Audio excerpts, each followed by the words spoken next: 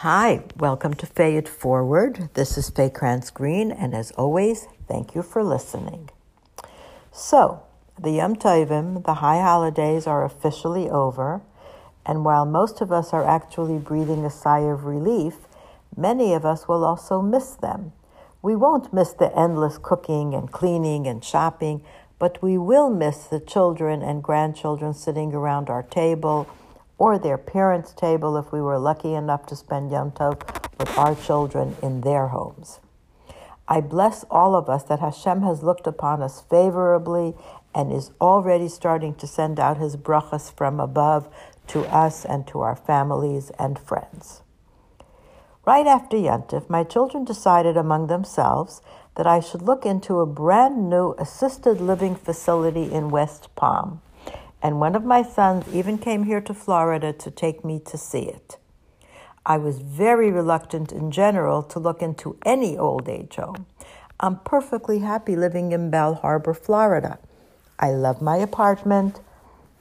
It overlooks the ocean.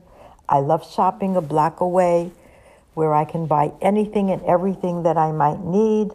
The staff at the coffee shop across the street know exactly how I like my coffee, extra hot with an ounce of almond milk. I love the Shul of Belle Harbor, which is right across the street from me and where I have known the Rabbi and Rebbitzin practically all of my life.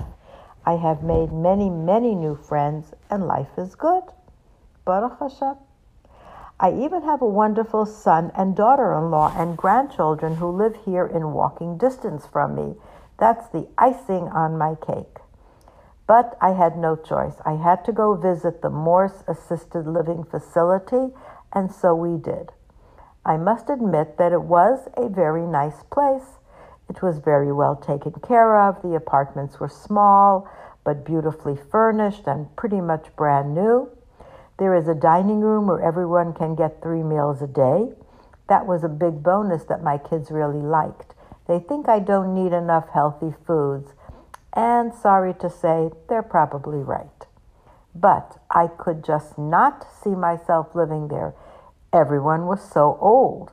I know you think I'm crazy. Of course they were old. It was an old age home, no matter what terminology they might use.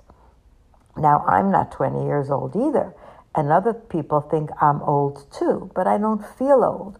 I feel that I still have many good years ahead of me, God willing. My son admitted to me that he could not see me living there either. So thank goodness my kids are not on my case to move there, and I am grateful to them for worrying about me and trying their best to make my life more comfortable in any way they can. In fact, I'm going to the store tomorrow to stock up on some healthy foods, and I hope there will be no more talk about retirement homes.